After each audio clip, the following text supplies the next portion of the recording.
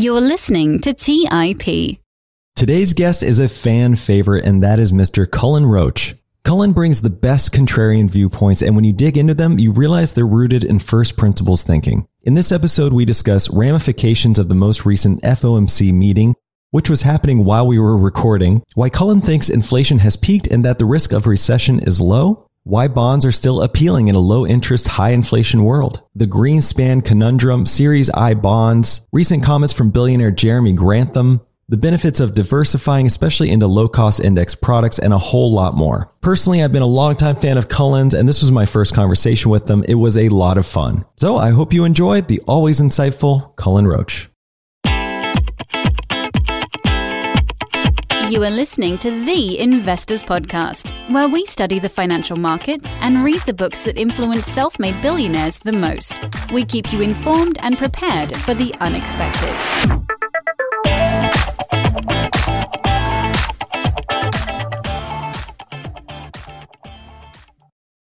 Welcome to the Investors Podcast. I'm your host, Trey Lockerbie. I'm here with Cullen Roche, back on the show. Cullen, we've never spoken, but I've been a big fan of yours for a long time. I'm really excited to have you back, and let's dig into it. How are you? Good. Trey, thanks for having me. It's great to be on again. Well, this is a very timely discussion because as we're speaking right now, the FOMC meeting is happening. My bet, if we're making bets, in real time here, is that, they'll probably stay hawkish, but that the market will rally just because that doesn't make any sense to me. And that's usually what happens in markets. What are your thoughts? Yeah, so this is good. We got 14 minutes until the real-time decision. So we'll be live when this actually goes on. But if you look at like Fed fund futures are saying there's going to be no change today, that they're probably going to hike 4 times this year. And that'll be the May, June, and maybe like August, November timeframe. So my guess is that they're not going to raise rates today, but that if they do something that's more aggressive, it'll be on the balance sheet side. I think they're just going to continue to taper. So they're going to let the balance sheet continue to run off and not reinvest, not do anything too shocking. I think the Fed they've been so measured and patient up to this point that I think we're finally starting to see some signs that inflation might actually be peaking and starting to roll over going into summer and the end of the year. So I think they're still data dependent. I think they're still going to wait. They've waited this long. They're not going to like shock the market and do like a 50 bip or 100 bip hike, I don't think. So all of this is incremental to begin with and going to have a relatively small impact in the long run. So I don't think they're in a huge rush. So my guess is that they're not going to do anything today. It's going to be kind of status quo. The market's going to be relieved from all of this. And so we can all kind of get on with our lives and stop worrying about what the Fed is doing at this particular, meeting. So. No, that point you just brought up is interesting about inflation peaking. You've talked on our show a little bit about how if you think about the creation of money, it's coming from the fiscal side, meaning we're running that deficit and then the QE happens after the fact, which not a lot of people appreciate. But I'm curious to hear what signs you're seeing. Are you just saying the amount of spending is going down? Are you looking at, the fact that lumber chart has corrected? Are you looking at used cars? I mean, what are the variables going into that opinion about inflation peaking? Yeah, it's a lot of that. So my guess is that the data is going to start, the year-over-year data is going to start to look like the rate of change is probably peaking in Q1, Q2 here. So my guess is that inflation is probably going to remain high well into probably at least May. But that by that point, you'll start seeing the 7% headline CPI roll over to something closer to like 5 to 6% by end of summer. We might get as low as like 4 to 5% by the end of the year. So these numbers are still, historically speaking, these numbers are still going to be pretty big. They're going to be big all through the year, but we're starting to see some signs that a lot of this is easing. And you mentioned the big one, in my view, is the fiscal spending side of everything. We've seen this with the recent politics around Build Back Better, that people and politicians are finally starting to get scared about inflation in a really meaningful way. And, COVID was so important to understand relative to the financial crisis, because to me, what the COVID recession really proved relative to the financial crisis was that fiscal policy is the big bazooka. So the big difference between 2008 and 2020 was that both periods involved the Federal Reserve implementing these huge balance sheet increases. The difference between the two was that the Treasury and the U.S. government spent a ton more money this time around than they did in the financial crisis. And my opinion is that aggregate demand was primarily a result of all of that government spending. So it's not that the Fed balance sheet and their so-called money printing has no impact. It's that the real asset creation is initiated at the Treasury level. So the Treasury expands their balance sheet. And then what QE does is it creates this portfolio rebalancing effect where the Fed isn't really printing assets in a technical sense. What they're doing is really they're expanding their balance sheet, changing the composition of the private sector's balance sheet. And this has all sorts of other multiplier and knock-on effects. You could argue that it forces people into other assets, for instance. There's a multiplier effect through that, for instance. But at a pure balance sheet level, it's the Treasury spending that really causes the aggregate balance sheet expansion. And that is why we saw such a difference in the rate of change of inflation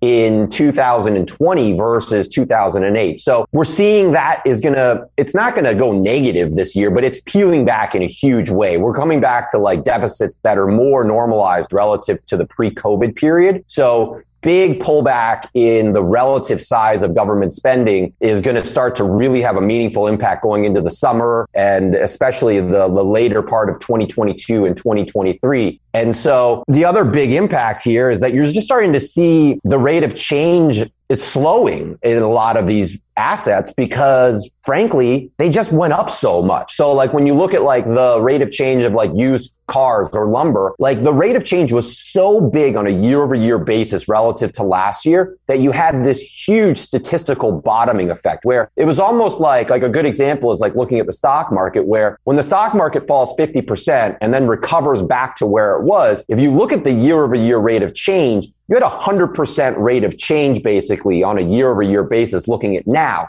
How sustainable is that going forward? Well, if the market only goes up 20%, well, the rate of change all of a sudden in the data starts to look like it's really disinflationary in sort of inflationary terminology. And that's a big part of what we're getting now. So it's not that prices are falling or that inflation is going to be low necessarily. It's that you've got this sort of statistical topping effect that's going to start having a big impact in a lot of these indices going into the later half of this year that is just by definition, by the statistical nature of it, is going to start to cause a lot of the year over year rate of change in this data to start to moderate going forward. So if I'm hearing you correctly, what you're saying sounds like you think recession risk is very low. But the markets seem very unstable. This start of the year, I just saw a graph, has been the worst start of a year in the S&P 500, I think, ever. So they're very wobbly. What's the risk of financialization to which financial asset prices can create these negative feedback loops that trickle down into the real economy? This is a super interesting topic to me, especially now as the economy has transitioned over especially the last 30, 40 years, and financial markets have become much more democratized, much more accessible, a much bigger part of our everyday lives. Financial assets and asset prices have become much more important to the way everyone consumes and invests and, lives their lives. And so, this isn't the old days where it was the U.S. economy used to basically just be a bunch of railroads, basically. And when the railroad companies, spent too much or whatever, or didn't spend enough, you had booms and busts. And today it's so weird because looking at the NASDAQ bubble, you could basically argue that the NASDAQ bubble and the ensuing recession that occurred was to a large degree sort of a venture capital recession. It was a corporate-based recession that resulted from essentially too much funding going into bad entities that resulted in a big asset price bubble. And when the air came out of that bubble, it filtered through the economy in a big way that caused a recession in a broader sense across everybody's balance sheets. And so financial crisis was more of a real economy recession that turned into a financial crisis because of the way that the housing market imploded. But you have similarities between the two of those recessions in today's market, where not only have we had a huge venture capital boom, a huge boom in, you could argue, a lot of nonsense. If you look at a chart of Goldman Sachs's non-profitable tech index. Like that thing's still up. It was up like 400% at one point last year. It's fallen like 50%, but it's still up like 200% or something. The numbers are crazy. You look at the SPAC boom. There's been a lot of money flowing into a lot of things that are now starting to look like they never made any sense. And you could argue that like there's pockets of crypto that look like that. So this is fairly broad. And then you've got the housing element on top of all of this, where the housing market has boomed in a huge way, looks, in my opinion, a lot healthier than it did in 2006, mainly because the people that are buying these homes, their balance sheets are dramatically different than the people who were buying homes back in 2006. So you don't have quite the speculative nature of everything going on, but there is a very plausible scenario here where the stock market falls 25%, house prices fall 5 to 10%, and you get a statistical recession because people stop spending, in essence, because they got essentially balance sheets that were overinflated from a lot of what happened in COVID, and you just get some give back. So, what's the probability of a recession right now? It looks pretty low. I mean, frankly, because the economy it still looks really good in general, but you could get a situation where you have this weird sort of feedback loop where the stock market falls a lot, in part because sometimes it just goes up a lot. So the stock market, I always tell people, the stock market needs to go down in the short run sometimes so that it can go up in the long run. The weird part about that is sometimes people overreact to the stock market going down. So it's not implausible, in my view, to see a scenario in 2022 or 2023 where you've got asset prices falling significantly, creating this feedback loop where consumers are kind of pulling back. And then you have the risk of, what's happening in 3 minutes with the Fed, where maybe they do make a policy mistake. Maybe the Fed does shock everybody. Maybe they do boost rates to the point where they raise rates to, 2, 3, 4%, invert the yield curve. And inverted yield curves pretty much always cause these sorts of financialized economies to start getting wobbly. And so, it's not that you've got no recession risk here. It's that you've got a recipe for a lot of things that could transpire that could result in a recession. So I wouldn't say the risk of recession here is zero. In fact, I would say that the boom in asset prices, to me, maybe doesn't cause recession worry, but it certainly causes portfolio worry for me. Now, touching on real estate there, for example, it's especially interesting. You and I both live in California, where we've seen this unbelievable increase that certainly doesn't seem sustainable. But to your point about folks' balance sheets being better off than they've almost ever been, what do you attribute that to? Is it the fact that no one's been traveling and their income's been going to pay down debt? Is it the fact that, the lumber cost did shoot up and to build a home becomes really expensive and there's just less inventory? Another way to reframe the question is when I was talking to Kyle Bass, he mentioned that the house price to income ratio right now is only about 5.4, whereas in 2008, I forget the exact number, but it was much, much higher. Meaning as high as these prices have gone, they're still looking really good on paper as far as, the people who are buying them and their credit ratings, et cetera. So what is the main driver? Was it all the stimulus that went into the economy a couple of years ago? Yeah, you could argue that a lot of it was the government spent a ton of money. So it's, the government's balance sheet is such a weird thing because the government in aggregate, we all technically do owe, we're all liable for the government's spending in the long run. We pay for it in real terms. We pay for it in inflation in essence. So those liabilities may not be, Trey and Cullen's technical liabilities, but that we end up being liable for them in other ways. But from a pure balance sheet perspective, when the government sends out truckloads of money, our balance sheet, private sector's balance sheet looks better. So a lot of it is that, a function of, corporate profits increase as a result of government spending if households don't save it. So a lot of it just flowed straight to corporations as a result of the government's deficit. And that resulted in the logical increase in asset prices that we've seen across like the equity markets. And so you've had a big boom in the equity side of portfolios in large part because the government had this humongous package that they unfurled to combat COVID. So combine that with low interest rates and you have a scenario where, on paper, the assets look a lot more valuable than the liabilities now. So people look really good in terms of net worth calculations right now. And combine that with low interest rates and the ability to borrow, yeah, it doesn't surprise me that we're in this sort of scenario. But again, kind of going back to our previous point, how fragile is all of this? How sustainable is everything that has been going on? That, to me, is a much murkier answer. Well, I think we're seeing how fragile it is because even the Fed talking about needing to discuss raising rates has tanked the market, especially in big tech and other industries. So it brings to mind this quote from Jeremy Grantham that just came out. And he's obviously a big bear very often, but he's been right, albeit early, very often. And, he's saying that we are in the fourth super bubble of the last century. And we're basically approaching the end of this extravagant pricing in housing, in equities and bonds and commodities. I mean, we are in the everything bubble, and he's calling it a super bubble that is at its peak or near its peak. So as a pragmatist, which I know you are, do you buy into this idea of these super bubbles? And what would you take away from Jeremy's quote? Yeah. So by the way, the Fed kept rates unchanged. You heard it here. Nothing super shocking. I don't know how the markets are responding in real time, but I'm sure they'll do. They tend to go up and down and be crazy on Fed day. So who knows where they'll settle. But so yeah, we can stop worrying about the Fed at least for like 24 hours, right? Until we start talking about the next meeting. So the Grantham comments are super interesting. I mean, it is crazy. Like the thing that I can't wrap my head around with COVID is, from a fundamental level, I guess the government's deficits add to corporate profits. American households don't save. So it makes sense that all of this kind of flowed to the corporate balance sheets and boosted equity prices.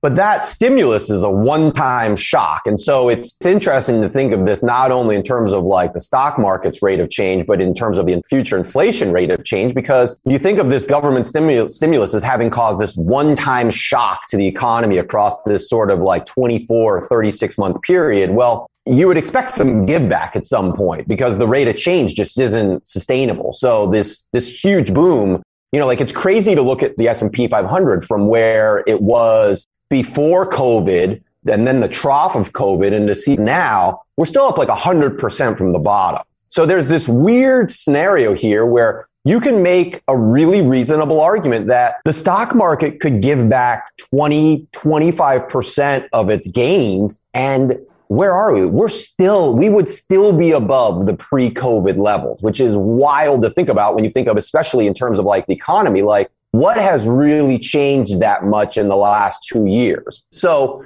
super bubble, I don't know. I hate thinking in extremes like this because I think that when you start talking about things like market crashes and like booms and these sort of really crazy boom bust cycles, I think that tends to result in people having these really hyperbolic reactions in their portfolios where they feel like, oh, well, Jeremy Grantham's calling for a bubble to burst here that's going to be, catastrophic. That means that I probably shouldn't own any equities, for instance. And I just tend to think that sort of thinking in extremes it tends to be a hyper form of market timing that just very rarely plays out the way people expect it to across the time horizons over which they expect it to. So me personally, like when I look at this sort of an environment, I think the range of potential outcomes here, for the record, I think this is one of the hardest investing environments I've ever seen. I mean, like there are certain periods where you can look at things like, for a long time, like I've been looking at bonds, for instance, saying like it's a no-brainer to own bonds at above like 4%. Whereas today, it's like that's a lot more difficult conversation to be having, especially when you look at things in real terms. But today, specifically, the range of potential outcomes looks so disparate to me, meaning that like I could see a scenario where the stock market just continues to kind of flutter higher, or maybe maybe it just muddles through. Maybe we return to kind of more of like a 2010, 2020 type of environment. Or I could see a scenario where Grantham ends up being right. And you get this like what if we get a deflation? What if home prices fall more than people expect? What if we get some sort of weird exogenous shock? China invades Taiwan and Russia invades Ukraine, and all the shit hits the fan all at once around the whole global economy. You could start getting a lot of weird stuff happening here, where you do get this big exogenous shock that causes a recession or a big geopolitical crisis, where you get this big downturn, fear-based downturn in financial assets that turns into this, sort of snowball effect that we were alluding to earlier. But I don't know. That's the thing that's so confusing about this particular environment. We had such a big, seemingly irrational boom here that it has facets of total irrationality and facets of rationality based on the basic accounting of it all and the government stimulus, where personally today, I think that I'm much more aligned with a Ray Dalio type of all-weather approach to this sort of environment versus someone like Grantham, who tends to be very strictly equity focused and really hyper-focused on trying to pick the right places to be inside of the equity market. Me personally, I think this is the perfect environment for just ultra diversification, because I don't think anyone really knows what the next 2, 3, 4 years are going to hold. And the potential outcomes are so broader than I think they've ever been in terms of what the actual outcomes could be. Let's take a quick break and hear from today's sponsors. Today's episode is sponsored by Range Rover Sport. Range Rover leads by example with their dynamic design that rises to the occasion. It's got powerful on-road performance and commanding all-terrain capabilities, coupled with signature Range Rover refinement. The third-generation Range Rover Sport is the most desirable, advanced, and dynamically capable one yet, redefining sporting luxury. It's got advanced cabin technologies such as active noise cancellation and cabin air purification, offering next-level comfort and refinement. The purposeful cockpit-like driving position sets the tone for a focused interior that promotes exhilarating driver engagement. Award-winning Pivi Pro infotainment is at the heart of the experience and provides intuitive control of the vehicle systems. You can enjoy a dynamic drive and total comfort with optional 22-way adjustable, heated and ventilated electric memory front seats with massage function. Design your Range Rover Sport at LandRoverUSA.com. That's LandRoverUSA.com. Have you ever wondered if there's an AI tool like ChatGPT specifically built for the stock market? A tool that not only aids you in your research and analysis process, but also allows for dynamic discussions? Today, I want to share such a tool with you called Meka. Meka is the AI-powered stock research assistant now enhanced with real-time stock data. Meka does a lot of the heavy lifting of sifting through financial statements and company data and delivers it to you nearly instantaneously, and the best part is that it's 100% free. Try it out today and ask Meka questions like, what is the financial health of Microsoft? How much cash does Copart hold on its balance sheet? What is the return on invested capital of Adobe, or millions of other prompts? Check it out today for free at Meka.com. That's MEYKA.com. The Holy Grail of Investing, the new book by Tony Robbins and co-written by investing legend Christopher Zook, reveals the secrets of alternative investments like private equity, venture capital, energy, real estate, sports franchises, and more. It features exclusive insights from investing titans who collectively manage more than $500 billion, including Robert F. Smith, Vinod Khosla, Michael B. Kim, and many others. In the Holy Grail of Investing, you'll discover how to take advantage of the trillions flowing into private equity by becoming an owner of firms that actually manage the assets and share in the revenue they generate, how to take advantage of the 2 to 3 times higher returns of private credit as an alternative or complement to bonds, how to invest in the energy evolution and ride the wave of trillions in global investments, how investments in private real estate can work as an inflationary hedge and source of tax-efficient income, and how many of the world's greatest investors thrive in both good times and bad. The Holy Grail of Investing by Tony Robbins is available now wherever books are sold. All right, back to the show. Well, you brought up bonds and how they are getting harder and harder to understand or find a reason to invest. So I'd like to turn the attention to bonds for a little bit. Since yields have been so low for so long, it's obviously easy to see why so many investors consider bonds almost like this endangered species. I mean, if you read Twitter or if you read the news, I mean, a lot of people have this narrative, but I know, for example, what you're talking about in your own ETF, for example, it's very diversified. You do hold bonds.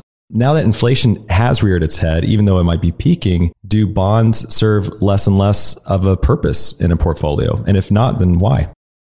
It depends. I mean, bonds are, so the way I like to think of bonds is basically if you own high quality bonds, bonds are basically cash-like instruments that pay you in today's environment a much higher rate of return than cash will over time. So, it's tricky. I think that you need to be very specific about your time horizon. You're owning any type of fixed income instrument because bonds they're not just fixed income instruments, they're fixed maturation instruments, meaning that they are fixed across specific time horizons. Me personally, I'm a big fan of asset liability matching portfolio management strategies where you're taking, let's say that you want to buy a house in Southern California today and you just happen to be lucky enough to have the $20 million it takes to actually be able to afford that home. Well, you've got to be able to bucket that money for a down payment across a specific time horizon. So let's say that you've got this sort of unknown, say 2 to 3 year time horizon. Well, it could make sense to, if you have the flexibility where you're saying, I don't want to leave that in the bank for the next 3 to 5 years because I know it's going to earn zero. It could make sense to buy a 3 to 5 year bond where you're likely to earn some interest across that time horizon and not take the sort of principal risk, the credit in it that you would have in, say, a junk bond or the stock market portfolio. So, when you bucket things across specific time horizons, it makes a lot of sense to own bonds for specific time horizons. The other thing is that bonds are just, even in an environment where they generate really low yields, dampen the equity market risk while earning a rate of return that is at least positive relative to cash. So it's interesting to look at even a period like 1940 to 1980. If you look at that period, interest rates rose the whole time. So people have this misconception that even if interest rates rise, that means that bonds have to lose money. And in fact, a 10-year treasury bond, if you owned a constant 10-year treasury ETF, for instance, from 1940 to 1980, you just clipped a 2.5% coupon the whole time. So, and in a balanced portfolio, it dampened the equity market volatility in that portfolio by 50%. So you earned a lower rate of return, but you beat the pants off of cash and you dampened your equity market volatility inside that portfolio. So if you're somebody that wanted a diversified portfolio, you still wanted to earn, even as measly as 2.5% is, it was better than zero. So, and it certainly was better than exposing yourself to the hyper volatility of the 1970s, for instance, and all the behavioral biases that potentially come with that. So the answer is it depends. But in my view, bonds aren't dead. Bonds will never be dead because there'll always be demand from people who want to earn a nominal return that's superior to cash. And yeah, it's true. From 1940 to 1980, they get walloped in real terms. I mean, that's just part of what happens in a rising interest rate environment. But the kicker is that if you built a diversified portfolio, your equity piece over that time, and especially if you owned commodities or any other diversified asset classes, your aggregate portfolio beat the rate of inflation over that time period. So you this is why this sort of an environment to me is so great for all weather style approaches, because you can kind of have your cake and eat it too through these approaches. You can have nominal stability through even if it's cash or bonds across certain time horizons. You can have exposure to the equity market if things continue to go up and be strong in the long run. And you can own other assets that protect you from inflation specifically in certain ways. So I think people love to sort of pick and choose. And the reality is that people have different needs, different time horizons. And if you have these sort of shorter term time horizons, and especially if you have behavioral biases relative to thinking, for instance, that the stock market is overvalued, well, bonds as a dampening asset class in that portfolio make a ton of sense just because they're less volatile relative to the stock market. One narrative that I'd be curious to hear your opinion on is the fact that foreign governments are buying less and less of our treasuries. Because if you look at it right now, foreign treasuries, I think, make up 13 to 14% of the national debt we have. I mean, the treasuries they hold. China is only in the 3.5% range. A lot of people I think they hold a lot more than they do, but are those percentages dwarfed because of the fact the Fed is buying so many? Meaning, is there a base effect, so to speak, of what's happening in those percentages that make it look like they're owning less and less, or are they truly buying less and less treasury bonds? They are buying less in a relative sense. I'm not sure how much it really matters in the long run. So people like to think of bonds, government bonds, especially as having some degree of credit risk. And a lot of people think that like the US government's going to somehow go bankrupt, even though it can literally print US dollars. The default risk on US government bonds is zero. It's just the example that I like to use, though, to understand this is that imagine if the Treasury just financed all of their spending by literally printing actual physical dollars or sending people actual deposits. Like say the Federal Reserve, say the bond market wasn't involved in any of this and that the Federal Reserve couldn't even do QE because if the Treasury just issued dollars straight up from the beginning, issued deposits straight into people's bank accounts, there would be no QE to do. So it's interesting to think like if the Fed did that, would people have the same logical thought process about the demand for this stuff that they do about the bond market? So if the Treasury went out and dumped a big dump truck of cash out in front of the US Capitol tomorrow, is there an environment where people would say the demand for those things is going to be zero? And I think the answer is sure, maybe in a hyperinflation environment, but you're making an inflation argument. You're not making an interest rate argument in the traditional bond sense of like rising interest rates where the credit quality of an instrument or entity is declining. You're making, when it comes to government currency and government liabilities, in that instance, you're making specifically an inflation argument. And you're predicting that inflation is going to be very, very high, where the demand for those dollars is going to be low relative to everything else. But the point I'm really getting at is that the US government cannot and will not lose control of the interest rates on its own liabilities because it has the ability to definitively structure those liabilities in a way that only they can control whether or not interest rates rise. So it literally, if the Federal Reserve came out and was like, we're setting the rate on 30-year Treasury bonds at zero, overnight, the 30-year Treasury bond would go to 0%. The Treasury combined with this policy would come in and probably say, okay, we're not issuing any more bonds. Now we're going to do what Cullen actually said. We're going to only issue deposits. We're going to only issue cash. Our interest rates on everything now are zero. The interest rate, by definition, it would have to fall to zero because the U.S. government doesn't have to pay you interest. The U.S. government chooses to pay us interest. The Fed chooses to implement rising interest rate policy over time.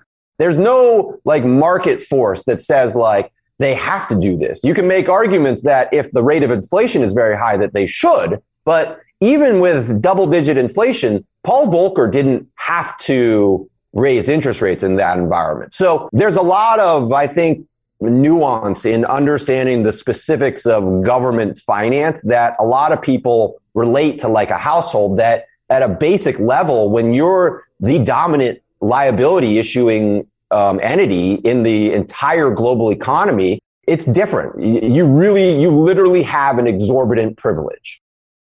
They do have that ability, as you put it, but you've also mentioned that they're kind of like a guy walking a dog, right? Where they can control how they rein the dog in, and oftentimes they overshoot it. So what is the risk involved of them mismanaging their ability to do what you say? What's the risk of the government making bad decisions? Really high?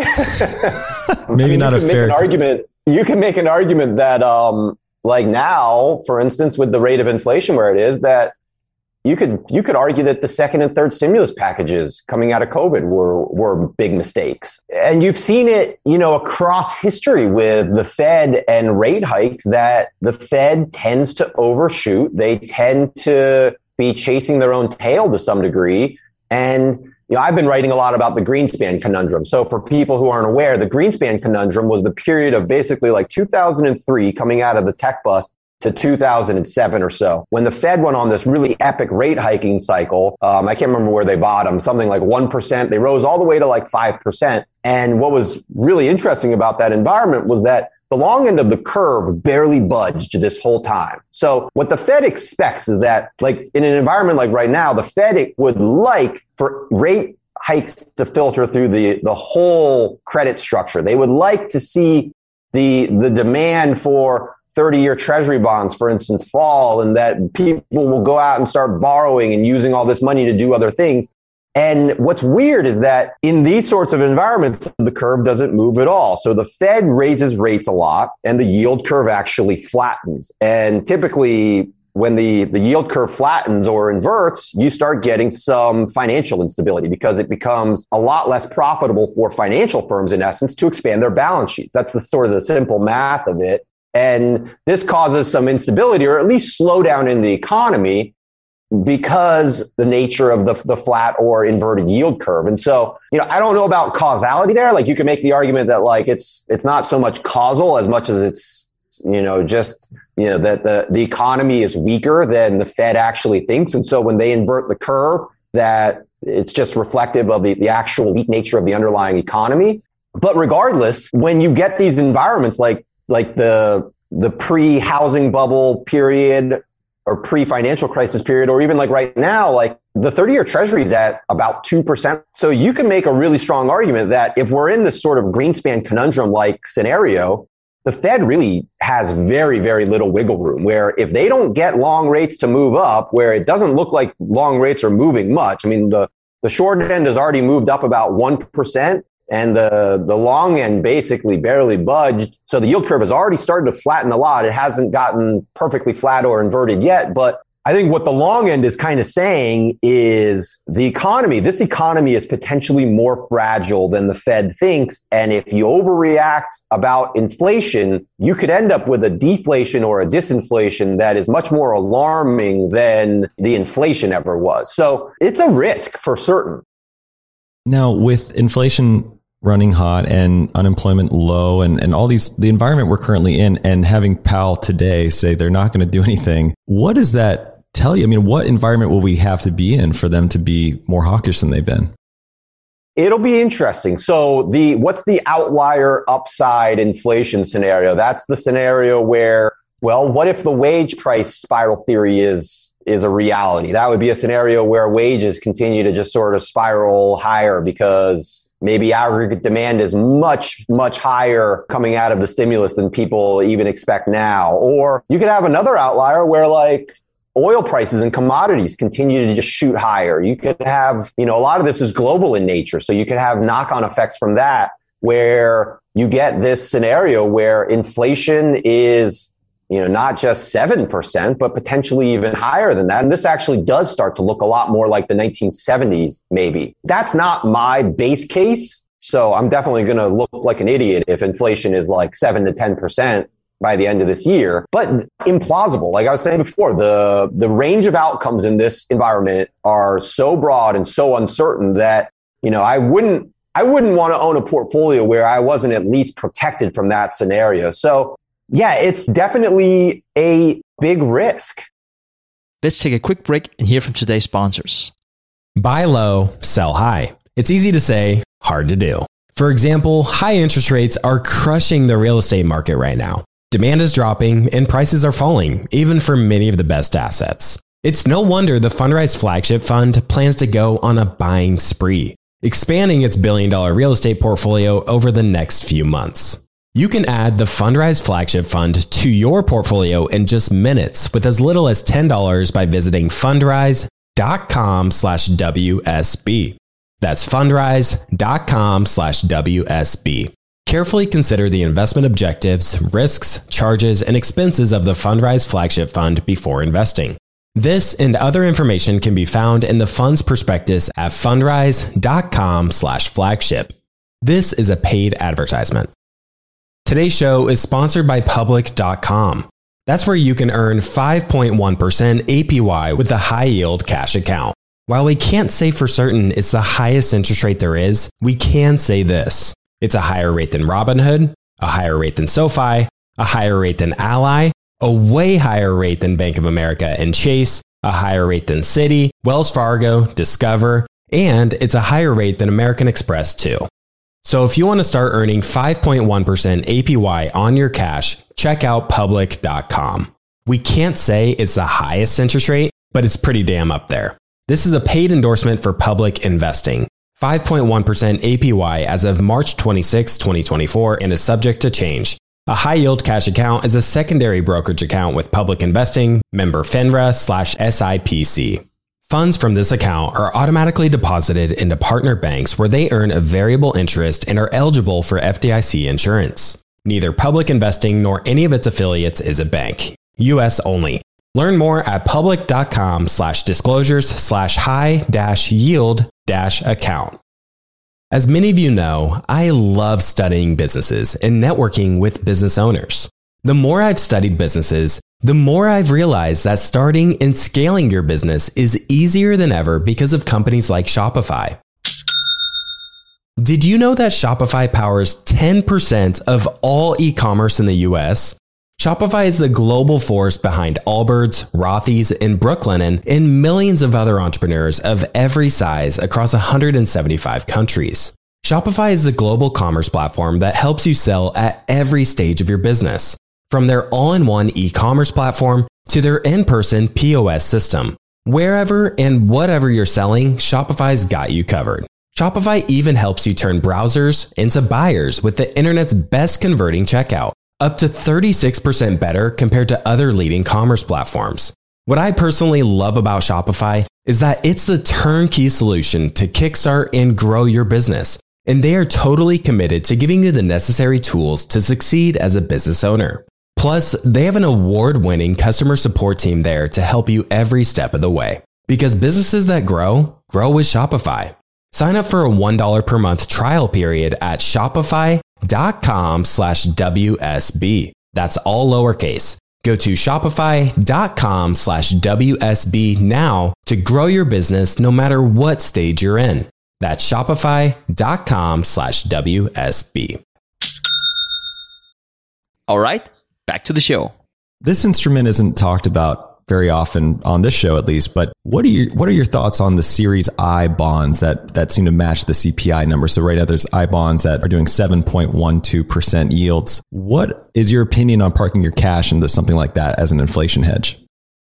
They're great to the extent that they can make a meaningful difference for you. So there's really strict limits on how much you can buy. I think it's something like $10,000 per person or something like that. For a lot of people, I mean, if that's a meaningful part of your portfolio, that is on a risk adjusted basis, getting 7% from what is essentially a credit risk free instrument is a tremendously good deal. Probably the best deal you're going to find today. I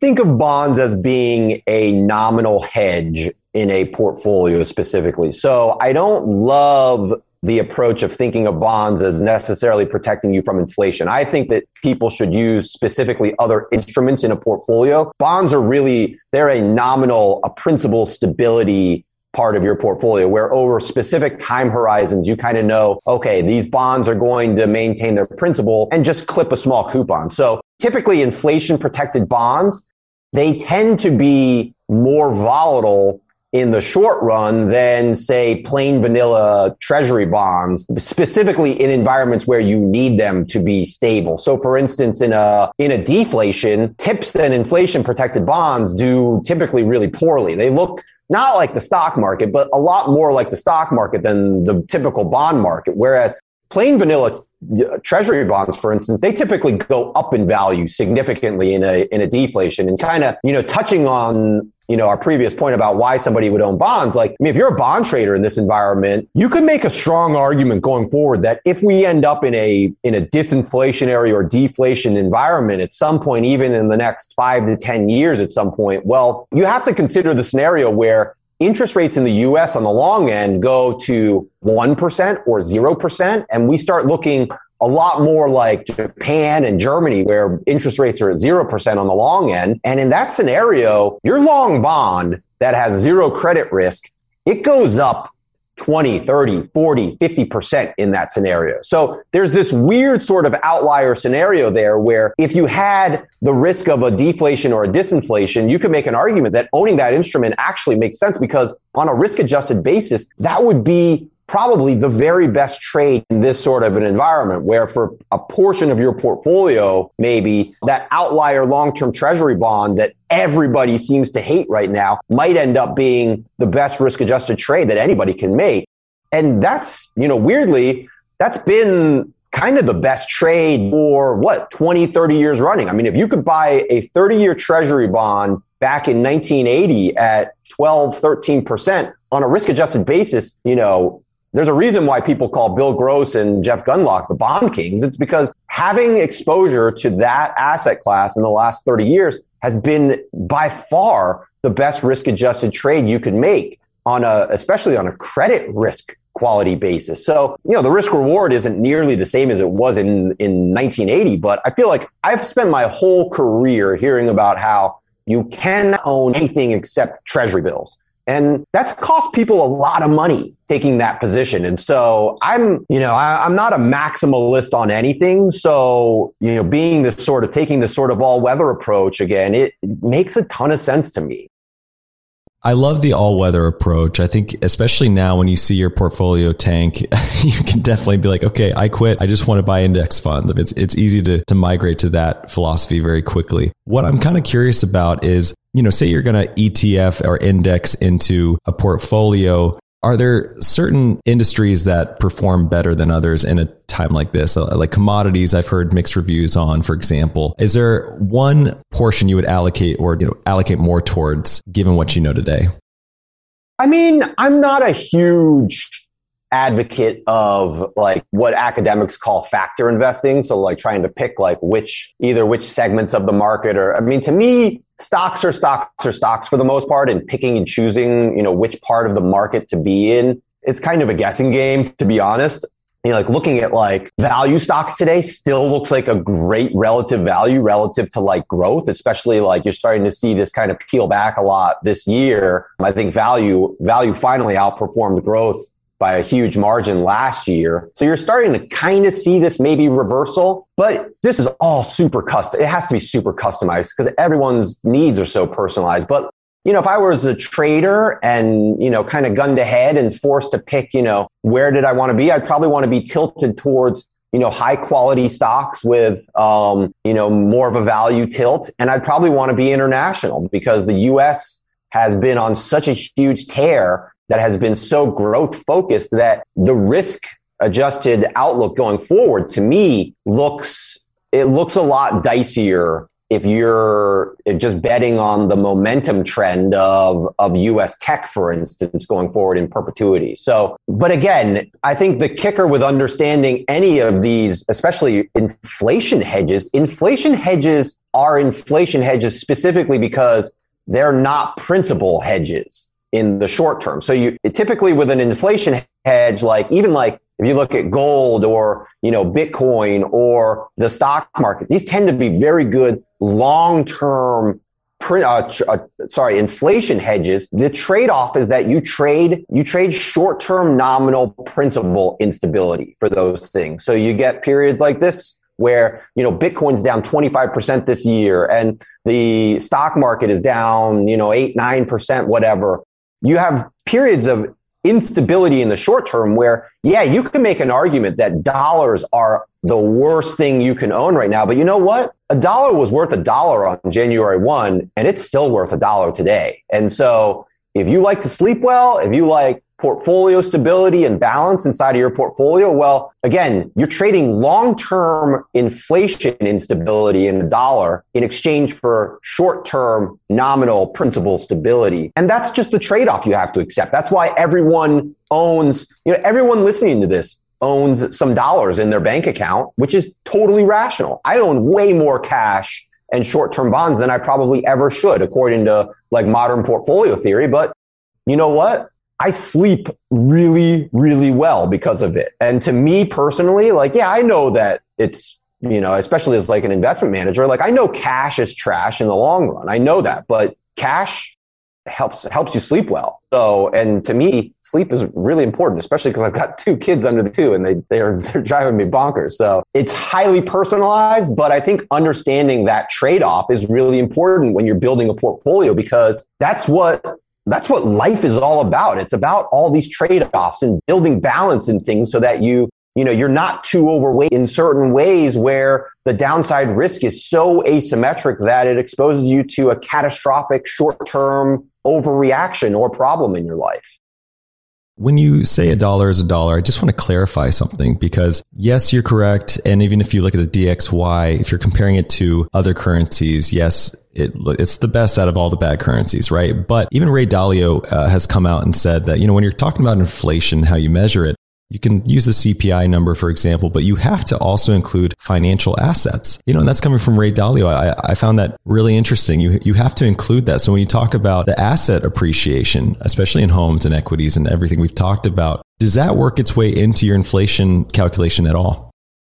This one's really messy, to be honest. And so this is part of the problem with trying to understand the CPI. Inflation indexes are really messy. It's so easy to go in and look at like the Bureau of Labor Statistics methodology for calculating the CPI and just be like, this is terrible. Like the way they do this doesn't make sense. This doesn't reflect my actual rate of inflation. And that's just because building a basket that reflects the average consumer's price inflation is, by definition, it's going to end up being wrong because it doesn't reflect what any of us actually end up buying, because we all buy different stuff. And so they're trying to implement an average, and, asset prices are really, really messy inside of all of this, because the BLS and really any price index, any consumer price index, is trying to measure things that we actually consume. And so, like, for instance, if a hamburger costs $10 today, and it costs $20 tomorrow. Well, if you eat a hamburger, and let's say hamburgers are the only thing that you eat in the world. Well, you eat that hamburger, when you buy the hamburger, initially you've got a $10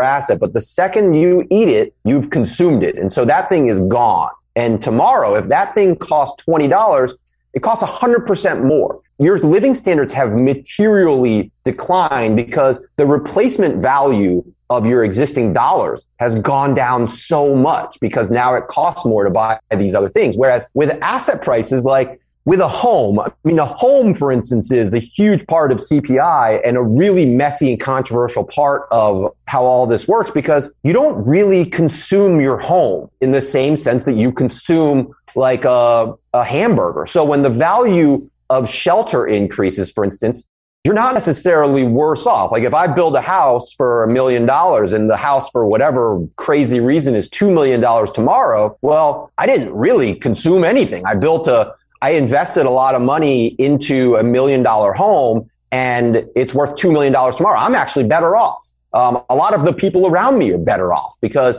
now my comp makes all the homes around us more valuable. In theory, the whole economy is more valuable, because the net worth of all of these homes increasing makes everybody's balance sheet stronger. So it's really tricky. The CPI is specifically trying to quantify things that we consume and need to replace. And asset prices are just really messy, because they don't, like, a home technically gets replaced and consumed over a really, really long period of time. So, like termites are consuming the wood in my home right now. So I'm going to have to replace this. Like, I actually had to rebuild our whole house like 2 years ago, because it was literally falling apart from termites, basically. And so you consume a house over very long periods of time, but then you also have this weird intangible with it, where a house is really just a depreciating block of wood that sits on top of a scarce piece of land. And the land, nobody's consuming land. Nobody can consume land. We can build more on top of it, but you can't physically consume it. And so it makes it, I don't love when people talk about asset price inflation, because asset price inflation doesn't necessarily make you worse off in the way that consumer price inflation does. When we consume a hamburger and it goes up in price, you're definitively worse off. Whereas when the value of a home goes up and you've got this so-called asset price inflation, well, people aren't necessarily worse off. Some people might be worse off in a relative sense. For instance, if you're a renter who was looking to purchase a home, well, you're definitively worse off. But in aggregate, people aren't necessarily better or worse off because of asset price inflation. And in fact, oftentimes, for instance, when the stock market increases in value, typically, if you're a believer in like the efficient market hypothesis or rational thought processes, then typically in the long run, equity market increases are really good. So asset price inflation is not necessarily indicative of things getting worse. And I think that's the problem that a lot of people have when they talk about asset price inflation, is that it's this underlying assumption that it's necessarily bad, where consumer price inflation is definitively bad, especially when it's very high. Whereas asset price inflation, it's a lot trickier to quantify whether that's good or bad. And you can get into all other sorts of like tangential arguments where you could argue that right now, like based on my conversation, like I think there's been maybe a level of asset price inflation that creates that real economic risk. Is that bad? Yeah, it could be in the short term. Will it play out to look rational in the long run? Yeah, I mean, home prices in 2006, they look pretty rational right now. But in the short term, I mean, that caused a lot of catastrophic volatility in the economy and the way that all filtered through. So it's complex, Trey. I don't have like a really, really simple, clean answer for this one. That's right. That's why we're here. We like to talk about the complex topics. I raised the question because going back to the Fed and they're speculating that they're going to raise rates, that alone tanked pricing, especially in the like high flying tech stocks, for example. And it's because, one, it's hard to value their intangible assets and their cash flows in the future. But if you start thinking about rates and them raising, then it discounts even more the cash flows into the future, and that brings the values down. And when you're talking about inflation like we just were, as an individual, I think it's important to understand what your inflation rate is, what you said, what you consume. Because one thing we didn't talk about there is things like healthcare and travel and other things that you could argue might be consumed, so to speak. And they need to work their way into your equation. And going back to the Jeremy Grantham quote, I think what's kind of easy to see is like if we do start incorporating other elements of inflation into the picture, then the market looks extremely overvalued. So when you talk about this super bubble bursting, it's easy to understand because just a slight increase in interest rates could bring this market down 50 to 80% probably. So it's an important topic to discuss. That does kind of bring up this other idea that I've heard you talk about around mutual funds. And they don't short stocks, right? But they do buy and sell, and they've been net sellers as of late. And do you think there's something there as far as these trillions of dollars that are programmed to buy and continue buying that increases the indexes over time as sort of like a backstop for the economy in some way? This is another like one of these academic debates about like passive versus active and how much of the, like the stock market rally is just the result of like Vanguard just funneling money into, the stock market endlessly. And I mean, that's definitely not an unreasonable argument. I still think that like when you look at the fundamentals of a lot of the underlying entities, for instance, in the S&P 500, well, like corporate profits are at record highs today. So like even when you make the asset price inflation argument, like, yeah, has the Fed influenced asset prices? Almost certainly, but there's also this underlying sense of like fundamental reality where corporate profits actually are just crazy high right now. So is there a sense of like rationality to all of this that where it actually makes a lot of sense that asset prices are where they are? Like who knows where they're going to be in, 2 or 3 years? And you could make, kind of going back to what I was talking about before, I think you can make an argument that like the worrisome thing today is that the rate of change, the fact that it's been based on, for instance, government spending to a large degree in the last 2 to 3 years, contributing to corporate profits. Well, if your fundamental argument there is that, yeah, this all makes sense going forward, well, is the market pricing this in a way that expects this to be the new normal? Like is the market expecting, the government to run big deficits basically in like perpetuity, for instance, and for consumer spending to remain high in perpetuity? And there are really reasonable arguments to argue that that's not going to be the case, in which case you have to look at the equity market and consider, well, okay, well, maybe valuations are high for rational reasons, but maybe what the market is overlooking is the potential that the a lot of this stuff is especially the rate of change is not going to be the same going forward. So I don't know. It's a blend of both, I think, to be honest. Like there's really reasonable points to be made about the Fed and the vanguards of the world are just causing asset prices to go up and remain high. And I think there's also really reasonable arguments that those flows coming into all these assets make a lot of sense, mainly just because the underlying entities are super strong. Like you look at the top companies in the S&P 500. I mean, people talk about how, Apple and Google and these big entities make up so much of the weighting of the entire stock market. Well, these companies are so far head and shoulders above what every other entity in the entire global economy is like in terms of their corporate performance. Well, it just makes a lot of sense. So is that going to change? I mean, who knows? One of the reasons I focus on macro is because I think it's so hard to focus on individual entities and what the individual entities are going to do in the future. But again, it's probably a blend of both, that the flows make asset prices higher, which is sort of, creates this sort of snowball effect. But a lot of that underlying flow makes a lot of fundamental sense at the same time. Now, just for fun, looking at your ETF, I noticed there's not a crypto element to it. What would it take to put, GBTC into something like your disciplined fund? I'm curious. I hate that ETF, or that's not even an ETF really. I cannot believe that the SEC has not approved and they've allowed that thing and its huge premium. And that whole thing makes my head explode. That the SEC is somehow trying to do what's in the best interest of investors, but they've allowed, the Grayscale Bitcoin Trust to exist in the nature that it has. Not only is an egregious fee, but it's just not even closely reflecting what the actual price of the underlying asset does. And this is somehow, good for investors. I do not understand that. I never will, I guess.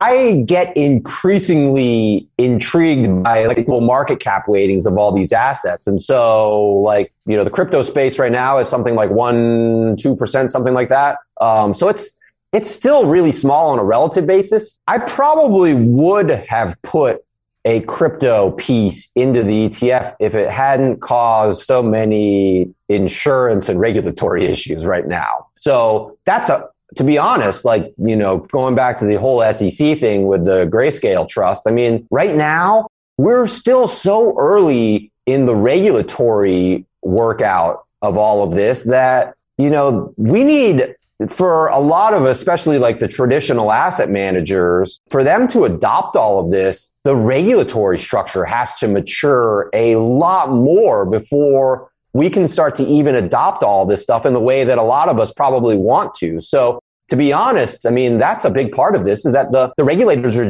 they're way behind the ball on a lot of this, and they haven't updated the structures. And that means that a lot of us can't access a lot of this stuff because to be honest, it's way too damn expensive to go into a market like that and expose yourself to the liability risk of not just the compliance side of things, but the insurance side of things and the shareholder risk of everything. So I'd love to, who knows what we'll end up doing in the next 5-10 years. But, I hope the regulators catch up, and I hope they start, getting to a point where, we can, better. I mean, my view is that crypto and in the sort of traditional finance worlds are going to increasingly blend over time, but we're still a long ways from being there.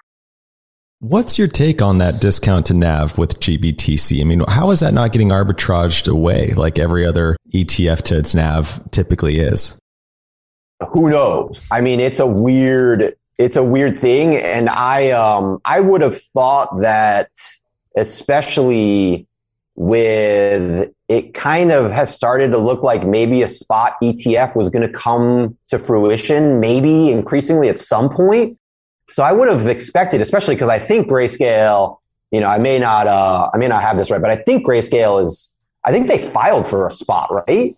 I think so they're going to convert. I mean, obviously, this whole closed-end fund structure is going to get converted into a new ETF at some point. I don't know. To be honest, I mean, my guess is it's a regulatory risk, but I don't know the answer to it, to be honest. I don't think anyone does. That's why I was asking you.